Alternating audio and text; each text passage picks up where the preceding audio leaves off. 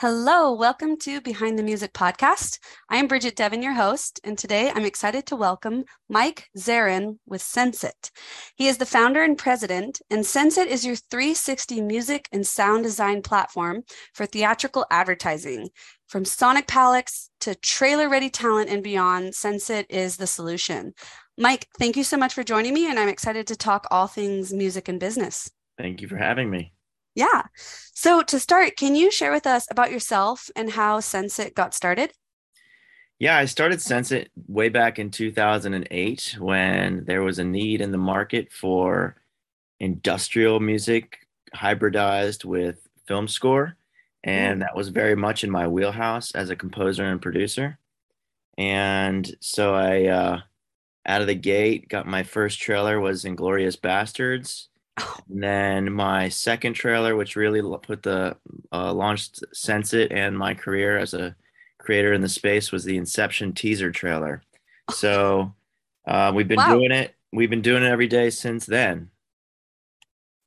That's amazing. Okay, so I would love to hear what was it like going from starting your company and recognizing this need and then immediately working with Inglorious Bastards and their trailer.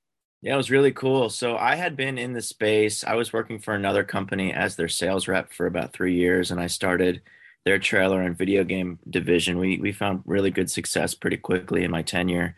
And after 3 years of being there and really just soaking up the music, learning the business, and networking my way through the industry, it was a really natural step to, find opportunities for my own music and the music of my team. So it was sort of just, it kind of fell into place. I knew the people, I already saw the brief coming in for Inglorious Bastards. I knew I had the song for it Mm. and pitched it along. And then with the Inception project, yeah, another colleague of mine, in fact, this is the power of networking, a guy I knew when I was in university in Boston, was also there and he was an engineer on my old band's record. I wasn't with the band anymore, but I was in the studio hanging out, and we bumped into each other and years later here in Los Angeles. And turns out he was a music supervisor. He had the gig of working on Inception.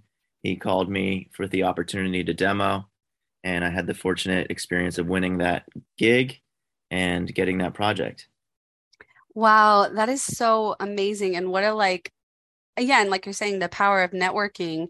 And how would you say that your experience in sales, did that lend itself to this growth? Because I know that's such a skill developing as a sales person. Yes, I would say in our space, specifically music for sync, and even more specifically, music for trailers, theatrical advertising. Sales is equally as important as the creative. So it is tremendously important, sales, because this is a very competitive space and you cannot rest on your laurels. And even if you created the most interesting thing, and we have here at Sensit, we've had the very also very fortunate thing outside of Inception, even after that, by creating some very influential campaigns and sonic ideas. But if you don't have a good salesperson out there exploiting that, taking advantage of that, and getting more opportunity, you're dead in the water here in Los Angeles. Absolutely. And, as I was sharing with you earlier, my personal mission with this podcast is showcasing all these different ways you can work in music. And one of the things that's kind of sticking out to me is like you are in that creative space of creating music for creative projects, but we're also talking about another skill set, which is like sales.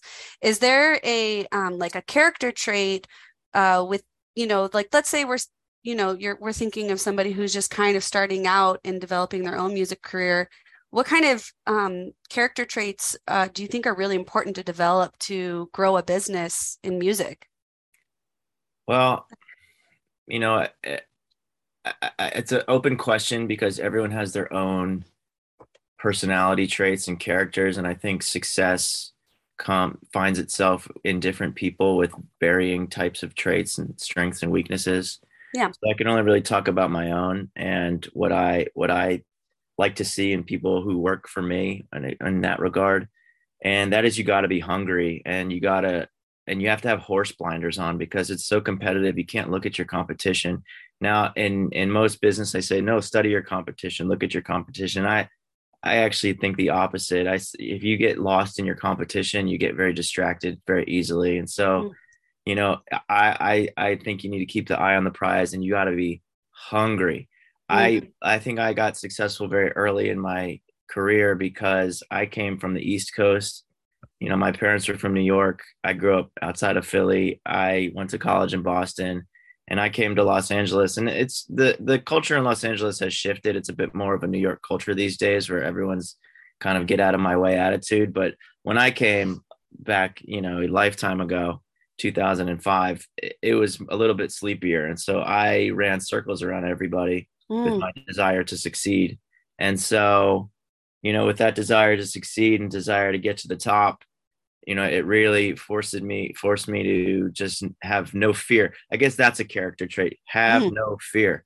Don't Yeah. care. It's like everyone's so hung up, especially these days, about offending people or about, being coming off as spammy or Mm, salesy, and they ignore all the classic things and tactics that you need to get in front of people's face and get their attention. They ignore it because they don't want to come off as obnoxious or like really stick out. But the fact of the matter is, you have to, yeah. you know. In fact, I was saying to one of my employees last week, she's like trying to get the attention of a music supervisor, and I was like, go be John Cusack, go stand in front of her apartment with a boombox over your head and play a song and get her to come out and just say what's up, because that's Yeah. what you have to do. Yeah. I love that. And I'm just so particularly interested in sales because as a musician myself who has done like booking, et cetera, I've stepping back, I look at it and I'm like, I always kind of, and I think unfortunately, like many people, you when you hear the word sales, you think, ooh, and maybe bad taste in your mouth. But really it's like it is a skill set that you develop. Some people naturally have it, which is amazing, but it takes time to develop. And there's like processes that, result in like growth. One of those things like being follow through and like kind of what you're talking about, is, um, you know, being like customizing to somebody, like you're saying, be John Cusack with a boombox, like go, you know, you know, do something that's unforgettable, right? Yeah. So I just have such a curiosity about sales just because it is a skill. Totally. I'd love to hear too. So, with your experience in this industry, what kind of changes are you seeing since it started?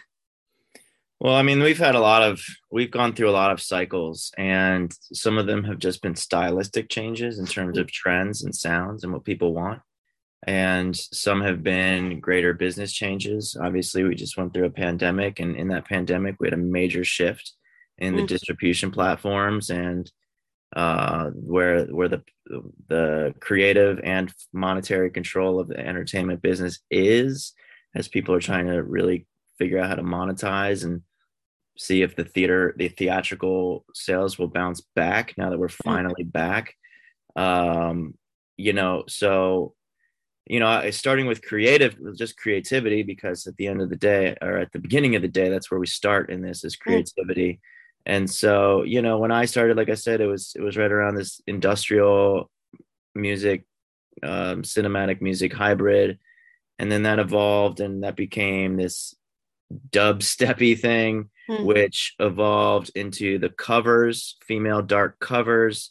But and then in the midst of that, with dubstep, sound design became a bigger use in trailers. And that's actually, we made a shift. That was a big shift that Sencit made back when dark covers were taking over, and they're obviously still around. And we are actually working on a project right now where we did a female cover. It's actually coming out next week. I'm very excited about it. mm, But we did a shift where it was, we focused on sound design because voiceovers became less and less. It became more about the sounds. It became more about the dialogue from the film. And then that just continued to grow and change and shift. And then covers evolved into using songs and then trailerizing the songs. And right now and that started coming out about 10 years ago. And we were one of the first to start doing hip hop trailerizations. And And we had some good early success a very long time ago doing hip hop trailerizations. And now that's ubiquitous with trailers. And so trailerizations is now what's going on. Library music, where, we started, library was a big thing. And these days, library is not so much sought after by the creative marketers in theatrical advertising. People want the song, they want the sounds. And on top of that, then, so that's a stylistic change these days because of the consolidation and the massive influx of content. We're now obviously getting content from around the world. Thank you, Netflix, for doing that. It's fantastic. And they've opened that up. But because of that, we're getting all this content, and it's not just film content. We're movies. Thank you, Breaking Bad. TV shows. Breaking Bad, I really think. Obviously there was Lost and things that preceded Breaking Bad, but in the world of streaming, Breaking Bad was probably the one show that really leveled TV up to where film is, and TV is no longer a cheap turnover thing. And you've got you had many seasons of Walking Dead, and after that, there's just obviously so many great TV shows, and now TV shows are marketed just the same as films have been historically. However, with TV shows, they still have budget concerns. And so now we have this shift where you need the big cinematic sound, but you need to do it for less, while at the same time, and this is really throwing a lot at you, the record industry has shifted. And so because the music industry as a whole has shifted, people look towards sync and other ways to make revenue. Whereas if you look 20, 30 years ago, artists who were putting out records and touring had no interest in putting their music in a commercial or a TV show or anything like that, because that was just like selling out. That was such a joke. Now these days, people are dying for it, and that's why we have met over the last 2 years. We've at Sencit have opened up an artist and label services division where we have a plethora of incredibly talented artists, and we partner with labels from around the world, both known and unknown labels that just don't have a foot in our business, because people are now want to go after the same pile of opportunity. And when that happens, then you have an oversaturation. And so you have this combination we're all looking at, whereas you've got an abundance of content that needs music and sound. However, their budgets are lower. They're working under a different structure. Creative hands have changed because, you've got Warner Media buying HBO, buying Discovery, buying, you've got Disney buying 20th Century, buying, and just sort of this takeover among takeovers. And I've been, just in our dealings, we deal with people, so many new faces over the last couple of years.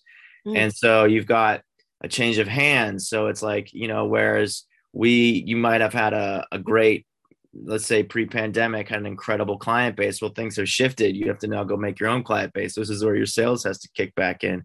And so, and then simultaneously, everybody under the sun wants to be in trailers, because we all love streaming. We all love movies, and and if we don't, we all love games too. So, it's interesting how it evolves, and it's ever evolving. Yeah, absolutely. I love listening to what you're sharing. This is so informative and eye-opening about this evolution that you've seen. And I'm also curious too, like, is there anything on the horizon you're seeing that kind of sticks out to you about, changes in the industry? Well, I think everyone's looking at these unknowns that I just alluded to about these mergers of the big companies, Disney, where they're at, they're at their 100th year we do a lot of work with Disney. I love working with Disney. But I know there's question marks around that. I don't know the insides and outs enough to say anything. I only hear whisperings that people say, no more than you and anyone else paying attention to the business. Absolutely. But, right now, all I know is that creatively speaking, everyone wants everything customized. Everyone wants a trailerization, and everyone wants it today. And Yeah. so there's a high demand, and then they want it for less money. So that's just interesting to see how that shakes down, Yeah. or how that plays out. I mean, this could be, that could be, how things are moving forward. This could just be a moment. Now, things tend to just be a moment. Now, moments last a long time. Like I mentioned, dark covers, that Mm. was really, really prominent in 2014. And here we are 9 years later. What, are we 9 years later? Where are we? Like, Uh, it's yeah, still I think you're going. right. Yeah. Yeah. It's still going. Yeah. And so I say things are a moment, but that moment is looking at a decade. Right. So, I can look at the next 10 years of this sort of high demand, customization, lower budget, highly saturated market. Yeah. Absolutely. Um, one of the things I'm curious about too for you, I'd love to hear like what are day-to-day operations like for you, Mike? So for Sencit, we've got our core team is pretty small. We've got 4 people. I've got a vice president of creative production, and they oversee our staff of about 30 composers, I think we're at now. Mm, And that what they're doing every day is either working on custom projects, whether it's a trailerization or a custom score for a trailer, and they're also working on stuff for our catalog, whether that's sound design, trailerizations, original songs. We're doing some EPs, mm. and so that's that going on. I've got my A&R, my head of A&R, who is every day out there looking for artists and composers and singers and performers and record labels and publishers that have the music or the talent that could really add to what we're doing, so we can find them opportunities, and that Mm. if they have something intrinsically in their catalog or their talents that speak to what our clients are looking for, he's actively every day looking for that. And I've got our salesperson who is, pounding the pavement, as you will, and Yeah. as they say, and taking Zoom meetings, in-person meetings. We do marketing events. We do marketing. We had a marketing event that we were doing pre-pandemic that we just jogged back up, where we brand a taco truck, and we have so it's Sencit tacos, and we go and we feed our clients in appreciation, and we No. shake hands and kiss babies, um and do that. And then we've got my marketing wing, which is always looking at, they're handling our SEO, looking at our social media, looking at, interacting with people who are paying attention to us, doing our data analytics, seeing who's most receptive to our campaigns, and yeah, and then there's the nuts and bolts of there's all that, but then there's the back end nuts and bolts of actually running the business, which is everything from meta tagging the music so that it's findable and searchable and placed on every possible platform that people can discover it, because we want to meet the people where they are and not expect them to come to us. But if they do come to us, we have to set it up so that's a very enjoyable experience, so they get what they want as quickly as they can. And that's basically the gist of it. And I just work with everybody personally to make sure, the music we're coming out with sounds great. I love it. The salesperson's, meeting enough people so that we can hedge our bet and get as many opportunities as we can, and that our marketing team is speaking in a voice that resonates with our vision. I love it. Because to me, what I'm hearing is such a fusion between like the creative and good business practices, and it's really cool, and it sounds like just a great combination for Sensit. Well, Mike, as we're nearing the end of the podcast, I'd love to hear what your vision is for the future of Sensit. What do you see in the next year or beyond?